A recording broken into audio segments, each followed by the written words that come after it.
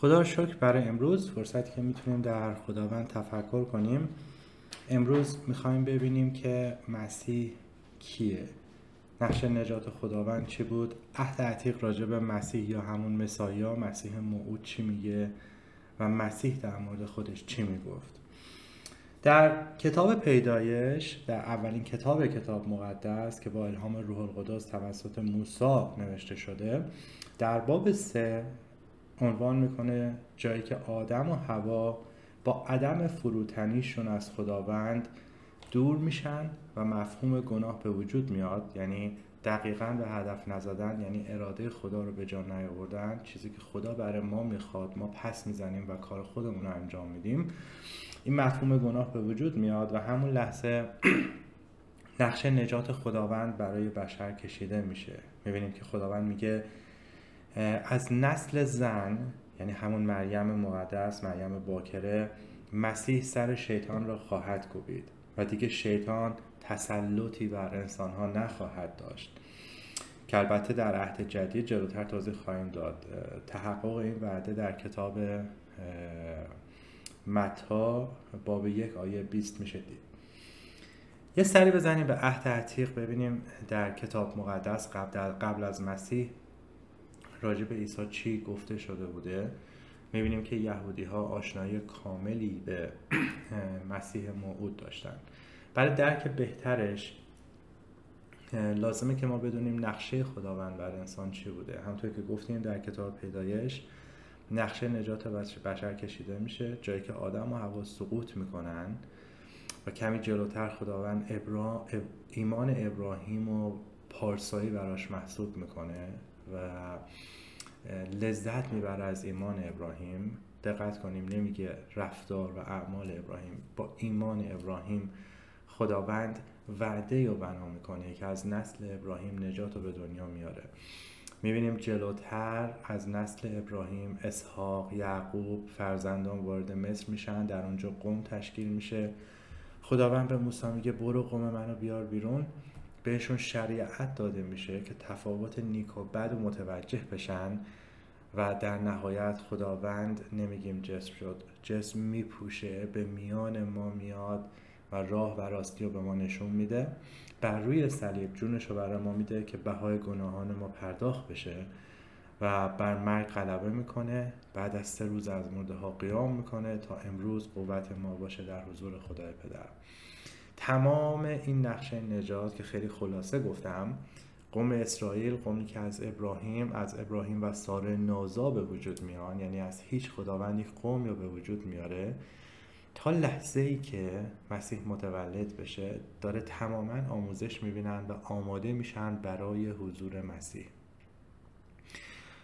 اون جاهایی که در کتاب مقدس داره اشاره میکنه به مسیح، ما قسمتی رو با هم دیگه چند تا رو بررسی میکنیم.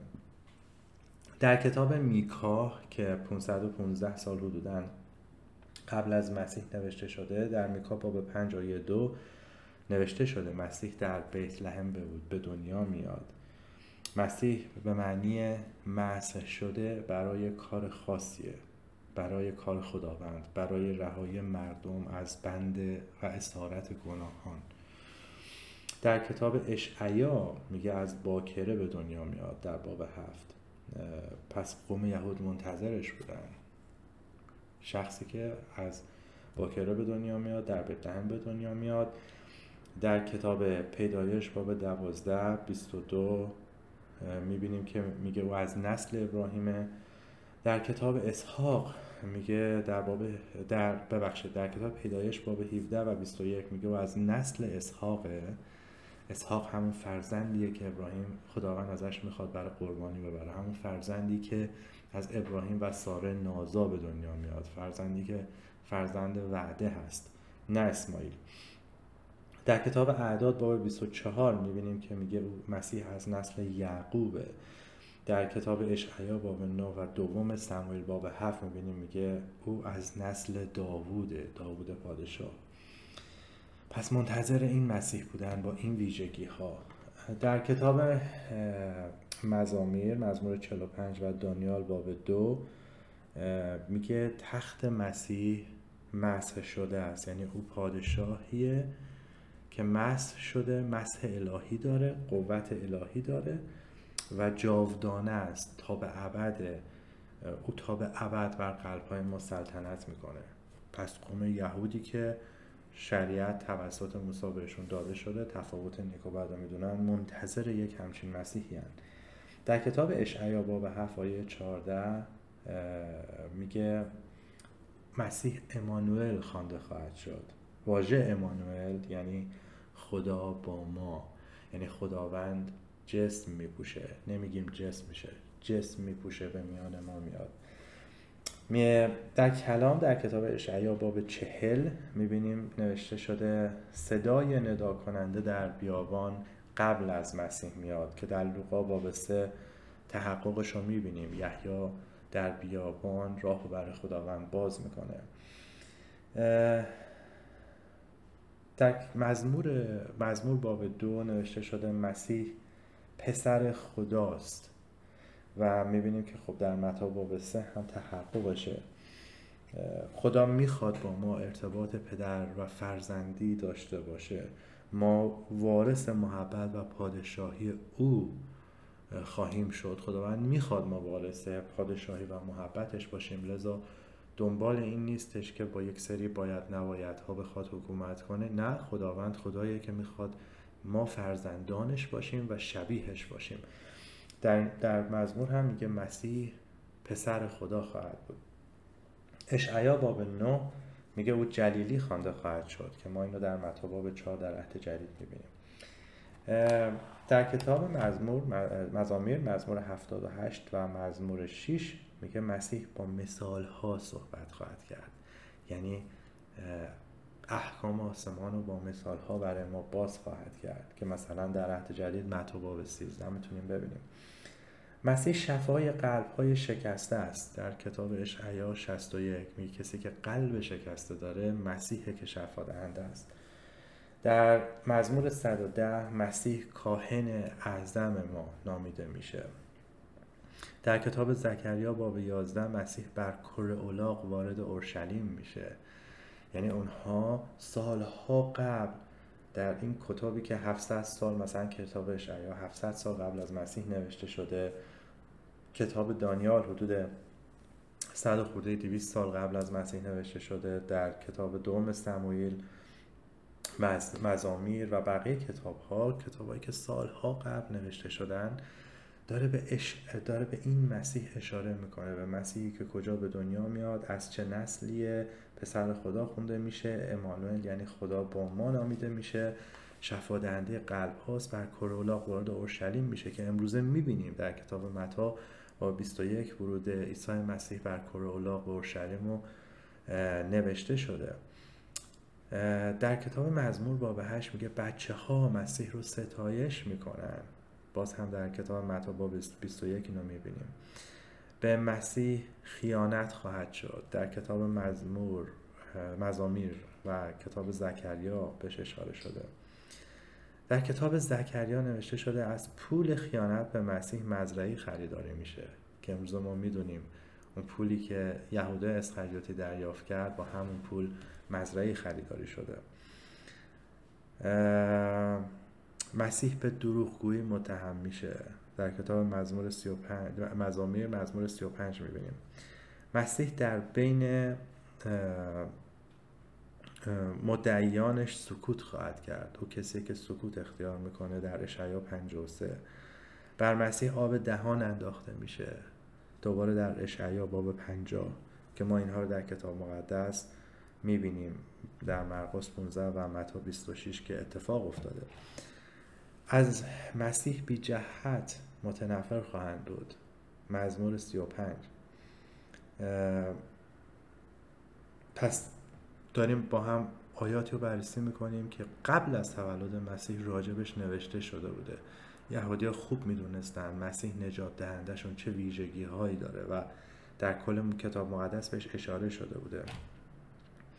توصیف صلیب در عهد عتیق قبل از تولد مسیح در کتاب اشعیا 53 مسیح با مجرمین مصلوب میشه. در مزمور 69 بر لب‌های مسیح سرکه میزنن. ما این رو امروز در متی 27 میبینیم. دست و پای مسیح میخکوب میشه. مزمور 22 و زکریا 12. مسیح مورد تمسخر قرار میگیره. مزمور 22. سربازها بر لباسهایش قرعه میاندازند. مزمور 22 جایی که میخوان مسیح رو مصلوب کنن، لباساشو در میارن و به مسخره قرعه میندازن که لباس پادشاه یهود مال کدومشون باشه. یعنی خیلی قبل از تولد نوشته شده. استخوان‌های مسیح نمی‌شکند. خروج باب 12 مزمور 34 جایی که وقتی 3 نفر مصلوب میشن، مسیح و 2 مجرم، برای اینکه مطمئن شن مردن میان که پاهاشون رو میشکنن، ولی اون 2 مجرم پاشون شکسته میشه ولی مسیح پای مسیح رو نمیشکنن. در کتاب یوحنا باب 19 کامل میتونین مطالعه بفرمایید. مسیح توسط خدا ترک خواهد شد، چون گناهان بشر بر مسیح بر روی صلیب قرار میگیره و اون داره بهای گناهان رو پرداخت میکنه و در خداوند همیشه گناهی وجود نداره. لذا اون قسمت الوهیت مسیح اونو ترک میکنه ولی بعد انسانیتش بر روی صلیب بهای گناهان بشر رو پرداخت میکنه. مسیح برای دشمنان دعا میکند. مزمور 109 جایی که وقتی اونو مصلوب میکنن میگه پدر اینا رو ببخش چون نمیدونن دارن چی کار میکنن. و سربازی پهلوی مسیح رو سوراخ میکنه. اشعیا 53. در کتاب مزمور 16 و 49 به قیام مسیح از مردگان داره صحبت میکنه. مزمور 24 مسیح با آسمان صعود میکنه که بعدش میبینیم 10 روز بعد روح القدس اقلام سوم رو تسلیس به ما داده میشه برای تقویت ما. مسیح در دست راست خدای پدر قرار داره. مزمور 68 و 110 و مسیح فدیه گناهان بشر. اشعیا 53 و بازگشت دوم مسیح در کتاب دانیال باب 7. پس قوم اسرائیل، این قسمتی از این آیات خیلی خلاصه میخواستم اشاره کنم که قومی که خدا از هیچ، از ابراهیم و سارا برای کار خودش به وجود میاره، تعلیم میده، شریعت بهشون داده میشه، در حضور خداوند تفاوت نیک و بد رو متوجه میشن، به فراوانی آیاتی دارن راجع به مسیح. اونا دارن یاد میگیرن برای اینکه اون کار نهایی نقشه نجات خداوند در مسیح تکمیل بشه. ولی سوال اصلی اینه، عیسی مسیح کیه؟ پولس کسیه که مسیحیان رو تحت تعقیب قرار میده. وقتی به دنبال مسیحیان داره سفر میکنه، در راه نوری میبینه، به زمین میفته و اولین سوالی که میپرسه اینه خدایا تو کی هستی؟ ما هم الان باید همین سوال از خودمون بپرسیم.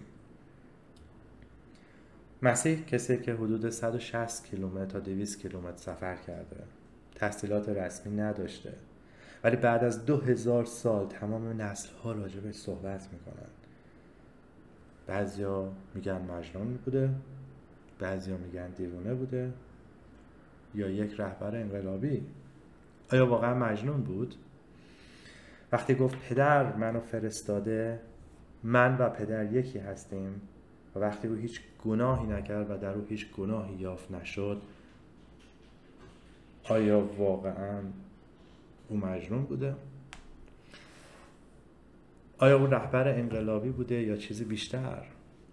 از این نظر که زندگی ما رو تغییر میده و یک انقلاب و تحول درونی ایجاد میکنه شکی نیست، ولی به لحاظ سیاسی نه، اون هیچ وقت یک رهبر انقلابی نبوده. چرا اینکه وقتی فقط 5000 نفر مرد رو از آسمان قضا میده، اونها هجوم میبرن بهش که اونو پادشاه خودشون کنن، ولی اونها رو رد میکنه. او برای پادشاهی زمینی نیومده، بلکه او پادشاه قلب‌های ماست. خیلی‌ها تصور میکردن مسیح کسیه که علیه روم بلند میشه، قیام میکنه، چون روم در اون زمان تسلط داشته بر سرزمین یهود و اسرائیل، ولی هیچ وقت او این کارو نکرد. او پادشاه قلب‌های ماست. و وقتی خیلی‌ها فهمیدن که او یک پادشاهی روحانی داره بنا میکنه، دیگه به او علاقه‌مند نبودن. ما هیچ تصویری از مسیح امروزه نداریم و این به خاطر اینه که مبادا تصویر جسمانی رو بخوایم بپرستیم، چون خدا روحه و در روح باید خدا رو پرستش کرد. کتاب مقدس اطلاعاتی درباره مسیح به ما میده. میدونیم او یه مرد بود، کاملا انسان بود. او انسانی رو نمایندگی میکنه که در مسیر اجرای اراده خداست، یک انسان عادل و پارسا. ما راجع به این حرف نمیزنیم که یک نفر مثلا 85% 90% پارساه. راجع به عدالت و پارسایی کامل صحبت میکنیم. او گرسنه نمیشد. مسیح، اطلاعاتی که از مسیح در کتاب مقدس داریم، او گرسنه نمیشد، تشنه نمیشد، خسته میشد، نیازمند دوستی بود. موقعی که بر مزار ایلازر ایستاده بود، میبینیم که او گریه میکنه به خاطر مرگ ایلازر و این قبل از زنده کردنشه و در بعدش که میبینیم که او کلام مسیح باعث زنده شدن ایلازر میشه و او افراد رو دوست داشت. تمام این مشخصات نشون میده که او انسان کامله. نکته جالب این که انجیل میگه او هرگز گناه نکرد و خیلی میک سنس میکنه، خیلی با عقل جور در میاد، چون منتظرش بودن اونو بکشن به خاطر صحبت هایی که میکرد. قوم یهود، مذهبیون، افراد مذهبی و معلمین مذهبی قوم یهود میدیدن جایگاهشون رو بین مردم دارن از دست میدن. تعالیم مسیح خیلی عمیق‌تر و راجع به محبت، عمق شریعته و اونها دارن دیگه قدرتشون رو از دست میدن. لذا دنبال این بودن یک گناه از مسیح پیدا کنن، ولی هیچ گناهی در او یافت نشد. در کتاب مقدس باب 3 رومیان آیه 23 میخونیم همه گناه کردیم و از حضور خدا قاصریم، ولی او یعنی عیسی متفاوت بود. خدا جسم پوشیده بود، به میان ما اومده بود، انسان کامل و خدای کامل. در جایی که ما زمین میخوریم او ایستاد و زمین نخورد، بلکه بر نفس و ضعف‌ها چیره شد و گناهی در او یافت نشد. او در حالتی که استاندارد بالایی ارائه میده که حتی در فکرت نباید خشمگین شی، اون نسبت به اون استاندارد بالاترین استاندارد ممکن در دنیا او زمین نخورد و بر گناه چیره شد. او انسان بود مانند ما، ولی او بیشتر از یک انسانه. او ادعا کرد، مسیح ادعا میکنه که تنها پسر متولد شده منحصر به فرد خداست. در متی باب 16 و باب 27 او از مریم باکره متولد میشه، ولی نه توسط خواهش یک پدر جسمانی، بلکه به وسیله روح القدس. خداوند جسم میپوشه. مسیح ادعا کرد پیش از خلقت وجود داشته. در کتاب یوحنا باب 1 راجع به کلمه خدا میخونیم. واژه کلمه در یوحنا باب 1 به این دلیل استفاده شده که کلمات شخصیت یک نفر رو نشون میدن و عیسی مسیح کلمه خداست، چون شخصیت خدا را به ما میشناسونه. همینطور واژه‌ای که در استفاده شده در یونانی به واژه لوگوس هست که در فرهنگ رومی یونانی به معنی واسطه میان انسان و خدا قرار داره. پس این کلمه خدا در یوحنا باب 1 مفهوم عمیقی هم برای یهودی ها، عبرانیان داشت به معنی کلمه خدایی که شخصیت خدا رو به ما میشناسونه.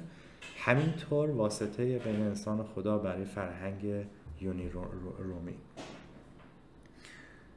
مسیح ادعا میکنه قبل از وجود زمان او وجود داشت. دوباره در کتاب یوحنا باب 1 او میگه من قبل از ابراهیم من بودم. چرا این من بودم هم مهمه؟ چون وقتی خداوند خودش رو به موسی داره معرفی میکنه در اون بوته آتش، موسی از خدا میپرسه بگم کی منو فرستاده به قوم اسرائیل؟ میگه بگو هستم آن که هستم فرستاده. یا به عبری میشه یهوه یا یهوه، به انگلیسی میشه I am. و عیسی مسیح داره از همین I am، از این یهوه داره استفاده میکنه. میگه قبل از ابراهیم من بوده ام. من وجود ابدی هستم. تعجبی نداره که چرا رهبران مذهبی میخواستن اونو مصلوب کنن، چون داره میگه، مسیح میگه من خداوندم. سوال اینه برای امروز ما، آیا او واقعا خداونده؟ آیا اون کسی که ادعا میکنه پسر خدای زنده؟ پتروس میگه تو مسیح پسر خدای زنده هستی. مسیح سوالی میپرسه، میگه مردم چی میگن؟ منو کی میدونن؟ و بعد میگه پتروس تو بگو، تو چی میگی؟ تو منو کی میدونی؟ اعلام کن، به زبان بیار. و پتروس میگه تو مسیح پسر خدای زنده هستی. مسیح میگه به درستی گفتی، اینها از طرف خدا بر تو آشکار شده است. کتاب مزامیر در مزمور 90 میگه او از ازل خداست، یعنی مسیح از ازل خداست در کتاب مزامیر. و کتاب یوحنا باب 1 میگه کلام انسان شد، در میان ما سکنا گزید. به بیان بهتر، خدای ابدی در کالبد انسان به معنی امانوئیل، خدا با ما. کتاب اشعیا باب 7 آیه 14 راجع به مسیح گفته. او یک انقلابی یا یک مرد بزرگ نبود. او قانون و شریعت دیگه‌ای نیاورد. مسیح یک سری دستورها و باید نبایدها روی دوش ما نمیذاره، بلکه اون نشون داد در محبت چطور میشه پارسا بود، چطور ما نزد خدا با محبت عادل شمرده میشیم، با ایمانمون عادل شمرده میشیم، چطور اراده و نقشه خدا واسه ما انجام میشه. هیچ انسانی مانند او سخن نگفت. هیچ انسانی مانند مسیح چنین سخنانی نگفت. مثلا مسیح میگه وقتی به صورتت میزنن طرف دیگر رو هم بگردون و ببخش. مسیح میگه انتقام نگیر. مسیح میگه تا به مرگ محبت کن. اون میگه تنها اعمال بیرونی ما نیست که مورد داوری قرار میگیره، بلکه قلب ماست، جایی که کینه میورزیم، جایی که با زبونمون افراد ناراحت میکنیم. در شریعتی که خدا توسط موسی به انسان میده، میگه زنا نکن، ولی مسیح میگه اگه حتی در فکرت این بگذره مرتکب زنا شدی. در همین شریعت عنوان میشه که کسی رو نکش، ولی مسیح میگه اگه در قلبت خشم بگیری مرتکب گناه شدی. عیسی استاندارد اخلاقیات انسانی رو در بالاترین درجه قرار داد و گفت با کمک روح القدسی که من میفرستم این گونه زندگی کنید. خودش هم همین گونه زندگی کرد تا ما یک الگوی فوق‌العاده داشته باشیم. هیچ انسانی مانند اون 3 نفر مرده رو زنده نکرد. هیچ انسانی مانند اون نمرد و زنده نشد، چون امروز ما میدونیم اون مرد و بعد از 3 روز قیام کرد. هیچ انسانی این کار رو انجام نداده. هیچ انسانی بر آب و طوفان قدرت نداشت. هیچ انسانی بر ارواح شریر قدرت نداشت. هیچ انسانی این گونه شفا نداد و هیچ انسانی گناهان بشر رو نبخشید.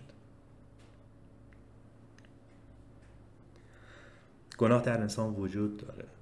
مفهوم گناه یعنی دوری از خدا، یعنی هدفی که خدا برای ما در نظر گرفته ما نتونستیم به اون هدف بزنیم. و ثمرات گناه مثلا دروغگویی در انسان وجود داره، مانند بچه‌ای که توی یک شرایطی قرار میگیره و ترسیده و رو به دروغ میاره. داوود نبی میگه به راستی تقصیرکارم و گناهکار زاده شدم. مزمور 51. مسیح گفت هرچی بدیه از قلب انسان ناشی میشه، در کتاب متی باب 15 آیه 19. بدی‌هایی مانند کینه، حسادت، خشم، زنا، دروغگویی، کفرگویی از قلب انسان میاد و این اون چیزیه که مسیح میگه باید تغییر کنه. اینکه با یک سری کارها، با شستن دست، تکرار یک سری واژه‌ها، نخوردن یک سری چیزها ما بتونیم آدم بهتری بشیم، این اشتباهه. مسیح میگه قلب تازه باید پیدا کنی. مسیح میگه باید دوباره متولد شی، باید شروع تازه داشته باشی، شخصیت تازه‌ای توسط روح القدس پیدا کنی. رهبران مذهبی فقط 3 اتهام برای مصلوب کردن مسیح زدن.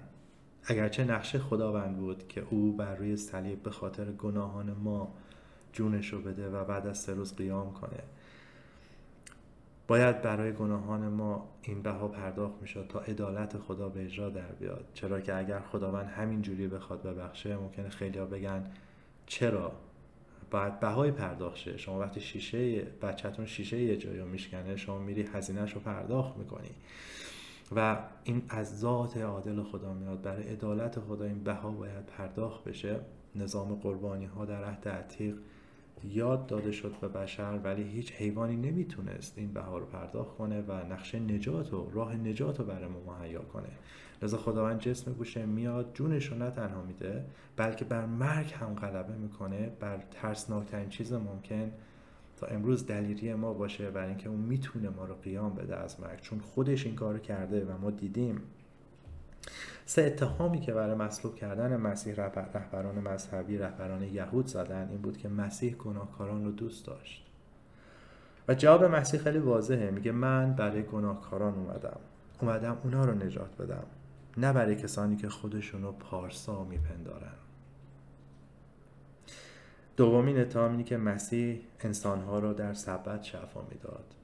در عهد عتیق میبینیم خداوند داره چیزی رو به انسان یاد میده، به قوم اسرائیل داره نشون میده که 6 روز کار کن، فعالیت کن، خیلی عمالیه، ولی 1 روز استراحت کن و در خداوند تفکر کن. اون روحیه برده بودن که در طی 400 سال زندگی در مصر در اونها به وجود اومده بود باید برطرف میشد. لذا خداوند سبت رو میذاره که اونها 1 روز در هفته کار نکنن، بلکه آرامش داشته باشن، در خونه به خداوند فکر کنن. ولی میبینیم در عهد جدید مسیح تعداد خیلی زیادی رو شفا میده. بعضی از این شفاها در سبت اتفاق میفته، جایی که به سمت عیسی مسیح میرن و وقتی مسیح داره رد میشه بهش میچسبن و میگن ای پسر داوود بر ما رحم کن، ما رو شفا بده. و مسیح این کار رو میکنه چون دلش میسوزه. و رهبران یهود میگن چرا در سبت شفا میدی؟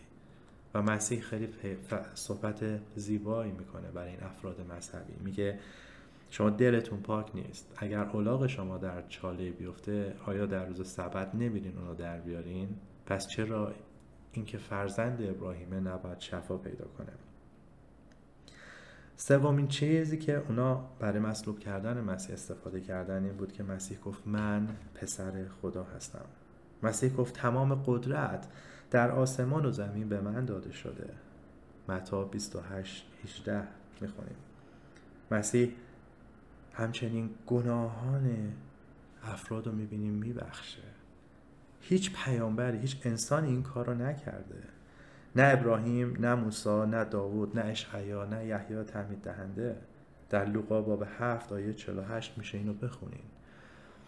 و جالبه که در قسمتی میگه من گناهان تو رو میبخشم به اون شخصی که به حضورش اومده و میگه برای اینکه ایمان بیارین من قدرت بخشیدن دارم، همکنون تو رو هم شفا میدم. قبل از شفا دادن اینو میگه برای اینکه ایمان ما تقویت بشه. مسیح بر طبیعت قدرت داره، در حالی که مسیح و شاگردان بر روی قایق روی آب دارن برمیگردن. مسیح در خوابه و دریا به شدت طوفانی میشه. شاگردان انقدر ترسیدن که مسیح رو بیدار میکنن و مسیح بلند میشه و به طبیعت میگه آرام باش و دریا، باران، رعد و برق، طوفان آروم میگیره. او بر طبیعت قدرت داشت چون او خدای طبیعته، چون قوانین خودشن. او بر بیماری ها قدرت داشت. او نابینا رو بینا کرد، ناشنوا رو شنوا کرد، لال رو شفا داد تا سخن بگه، مرده رو زنده کرد. 3 مرده که مرده بودن و زنده شدن. سومیش ایلازر بود که 4 روز در دنیای مردگان مونده بود و او با کلام عیسی مسیح اون زنده میشه. همینطور میبینیم وقتی مسیح مصلوب میشه تا قبل از زنده شدن و قیامش مردم مقدسینش رو دیدن که زنده شدن. عیسی مسیح بر دیوها و شیطان هم قدرت داشت، میتونست اونها رو بیرون برونه. کسانی که به خاطر دیوها مجنون شده بودن، سلامت روانشون رو از دست داده بودن، عیسی مسیح اونها رو شفا میده. تا حالا کسی مرگی چون مسیح داشته؟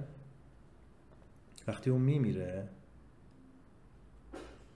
تاریکی شدیدی برای 3 ساعت تمام سرزمین رو فرو میگیره. زمین لرزه اتفاق میفته، رعد و برق شدید. حتی سربازهایی که مصلوبش کردن اعتراف میکنن که او باید فرزند خدا باشه.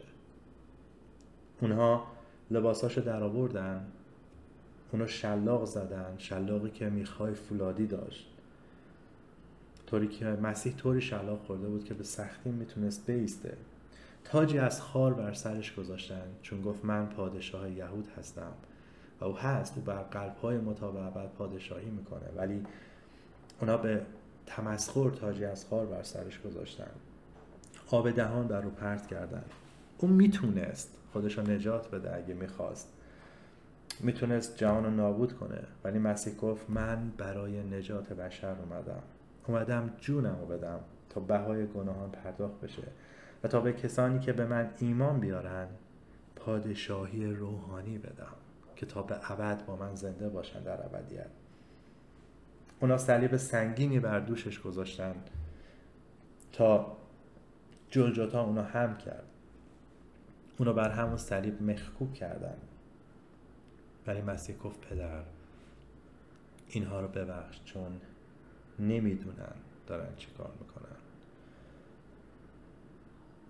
آیا شما قادرین کسی که به دستان شما میخوبیده و شما میدونین بیگناهین براش این گونه دعا کنین؟ مسیح گفت پدر اینا رو ببخش، چون نمیدونن دارن چی کار میکنن. تصور کنین خداوند منبع نور و گرما بالای یک کوه و انسانها به دور از خداوند در حاشیه این کوه میچرخند، به دور از نور، به دور از گرما، در تاریکی، در چاه و چاله میافتند، به همدیگه آسیب میزنن، چون از خداوند دورن، نمیدونن چی کار میکنن. و مسیح با درک عمیق این داره دعا میکنه براشون. مسیح ناله نکرد، ناراحت نشد، فریاد نزد، خشمگین نشد، فقط گفت پدر ببخش اینا رو، چون نمیدونن دارن چی کار میکنن. و مسیح بر روی صلیب میگه تمام شد. منظور مسیح چی بود؟ منظور مسیح این بود که نقشه نجات بشر به انجام رسید، تمام شد. آنچه برای غلبه بر ضعف، گناه، خستگی، افسردگی، بیماری لازم داریم به ما داده شده. نقشه نجات بشری که در کتاب پیدایش صحبت کردیم، همون ابتدای کار، پس از لغزش آدم و حوا، نقشه نجات بشر کشیده میشه. در ابراهیم و ساره نازا یک نسلی به وجود میاد. در مصر به بردگی برده شدن، توسط موسی بیرون میاردشون خدا و شریعت بهشون داده میشه برای درک نیک و بد، و بعد خداوند جسم میپوشه، به میان ما میاد، راه و راستی رو به ما نشون میده، جونش رو برای صلیب بر ما میده، برای بهای گناهان ما، همینطور برای اینکه بر آخرین استپ یعنی بر مرگ هم غلبه کنه و او قیام کنه و امروز قوت ما باشه در حضور خدا. این نقشه تموم شد و او بر روی صلیب اینو میگه.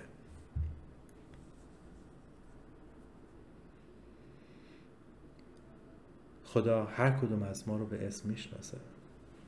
خدا به من و تو نگاه میکنه. اون اینقدر به تو عشق می‌ورزه که بر روی صلیب به خاطر من و تو این درد تحمل کرد و مرد. آیا تا به حال چنین عشقی وجود داشته؟ به ندرت کسی رو میشه پیدا کرد که برای شخص نیکویی جونش رو بده، ولی مسیح جونش رو برای گناهکارانی چون ما داد. یک محبت جانفشانانه کامل، محبت آگاپه. برای او، برای مسیح نشستن در جایگاه آسمانی کافی نبود، بلکه او آسمون رو به زمین آورد تا ما رو شبیه خودش کنه، تا ما رو در ملکوت روحانی خودش ساکن کنه. مسیح داوطلبانه بر روی صلیب جونش رو داد. نه برای خوشی و لذت، منافع مالی، پادشاهی زمینی، بلکه او از قبل میدید که از مرگ قیام میکنه. از قبل میدید که قوم خودش رو دور هم جمع میکنه، همون قومی که به سبب کار مسیح قلب و شخصیت جدید پیدا کردن برای پرستش خداوند. او دیده بود که ما به همراه او در پادشاهی روحانیش فرمان روایی میکنیم. اونا بعد از مصلوب کردنش مسیح رو در مقبره میذارن، ولی او بعد از 3 روز از مرده ها قیام میکنه. ایمان به کتاب مقدس بدون قیام و رستاخیز ذره اهمیت نداره. او باید قیام میکرد، چون مرگ نمیتونست اونو در خودش نگه داره. او وعده حیات ابدی میده و خودش به مرگ غلبه میکنه تا نشون بده او حیات ابدی داره و وعده حیات ابدی او به حقه. و ما ایمان داریم که او که قیام کرد امینه که ما رو قیام بده. عیسی مسیح زنده است. وقتی اونا صبح روز بعد به مقبره رفتن، بزرگترین خبری که تا به حال شنیده شده شنیدن. 2 فرشته رو دیدن که میگن او اینجا نیست. چرا زنده را از میان مردگان جستجو میکنی؟ تولد خارق‌العاده مسیح از مریم باکره با قوت روح القدس، قیام او از مرده ها، غلبه او بر مرگ. او برخاسته، او قیام کرده، او زنده است و در طی 40 روز با شاگردان زندگی میکنه و ذهن شاگردان رو نسبت به آیات کتاب مقدس باز میکنه و به اونها یادآوری میکنه.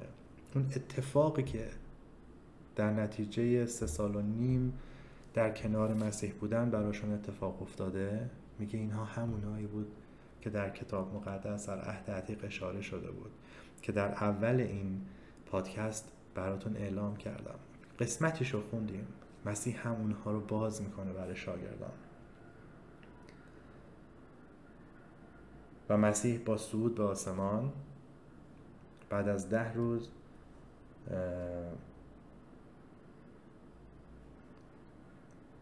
اقلوم 3 تثلیث، شخصیت 3 خداوند با قرارگیری بر شاگردان، این دلیلی رو به شاگردان میده که با قوت قیام مسیح رو به سراسر جهان اعلام کنن و این خبر نجات رو به سر تا سر دنیا بدن، سفر کنن به نقاط مختلف و اعلام کنن این نجات مهیا شده. خداوند نقشه نجات بشر رو کامل کرد و اکنون این روح القدسه که در ما رو تبدیل میکنه تا به شباهت عیسی مسیح در بیاییم. وقتی مسیح رو در قلبمون دریافت میکنیم، متوجه میشیم دنیا داره رو به سمتی میره و ما بعد ایمان دقیقاً به طرف مخالف میریم. این سخته، ولی چقدر دیگه سختره که بدون خداوند آدم بمونه، بدون حقیقت باشه. دیگه نمیتونیم در گناه باشیم. وقتی میچشیم و نیکویی حضور در خداوند رو حس میکنیم، وقتی محبت خداوند در جان وجود ما ثمر به بار میاره. سوال اینه، اگه مسیح نمرده، اگه مسیح زنده نیست، اگه مسیح از مردگان قیام نکرده، چیزی به اسم مسیحیت بی‌معناست. ما هنوز در گناه هستیم، هنوز بهای گناهان پرداخت نشده و هیچ انسانی باعث پارسایی و نجات ما نمیشه. این سوالیه که هر کسی الان باید از خودش بپرسه. مسیح، تو کی هستی؟ و چه جایگاهی در زندگی من داری؟ اگر واقعا مسیح خدا نیست، پس دروغگوه. آیا او بزرگترین شیاد تاریخه؟ یا همونطوری که ادعا میکنه خداوندیه که جسم پوشیده؟ تمام شواهد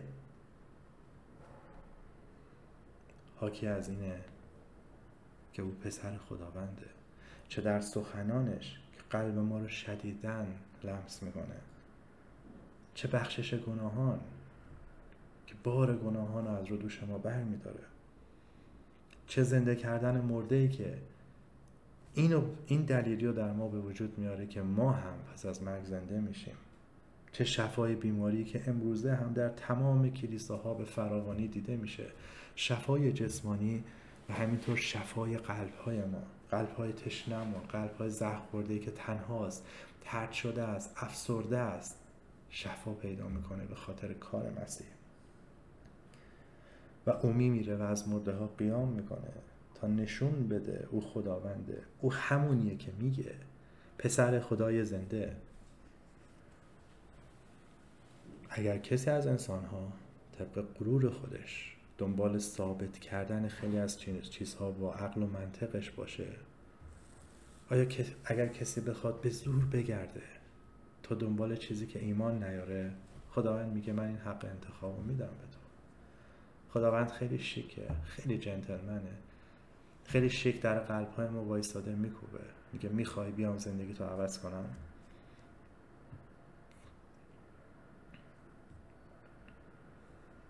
ولی اگه کسی واقعا طالب راستی و محبت خداونده، میتونه از طریق زندگی هایی که هر روزه داره دگرگون میشه نجات مسیح رو ببینه و ایمان بیاره. ایمان واژه کلیدی در کتاب مقدسه. ما از ایمانمون در زندگی بارها و بارها استفاده میکنیم. بیلی گراهام حرف خیلی زیبایی میزنه، میگه ما با ایمانمون از دلار استفاده میکنیم. ما ایمان داریم حکومت این دلار رو تقویت کرده، این دلار سقوط نمیکنه. ایمان داریم وقتی پولمون رو میذاریم بانک این پول رو به ما پس میده. ایمان داریم وقتی $100 یه جا خرج میکنیم، این $100 میارزه و $100 به ما کالا میده. ما با ایمانمون بر روی صندلی ها میشینیم، چون ایمان داریم طراح اینو طراحی کرده که وزن ما رو تحمل کنه. هیچ وقت تک به تک صندلی ها رو دست نمیزنیم که آیا ما رو در روی خودش نگه میداره یا نه. از همین ایمان که در نقاط مختلف زندگی استفاده میکنیم برای شناخت خداوند هم استفاده کنیم، تا بتونیم اونو ملاقات کنیم، تا بتونیم لمسش کنیم، تا از ثمرات روح القدس، محبت، شادی، آرامش، فروتنی بهره مند بشیم. مسیح رو با همین ایمان بپذیریم، بگیم آنچه که تو میگویی هستی و میپذیرم، تا او وارد قلب‌های ما بشه. بعد شما خواهید دید که او کسیه که ادعا میکنه، او خودش رو به ما نشون میده، او خودش رو به ما ثابت میکنه. خیلی ها میتونن پیغام نجات رو پس بزنن، ندیده بگیرن یا قسمتی از ذهنشون برای سالها رها کنن، یا میتونیم اونو به عنوان استاد خودمون بپذیریم و ازش بخوایم به سوالات ما پاسخ بده، ما رو راهنمایی کنه. بعد او وارد قلب شما میشه و گناهان ما به خاطر کاری که او بر روی صلیب انجام داد بخشیده میشه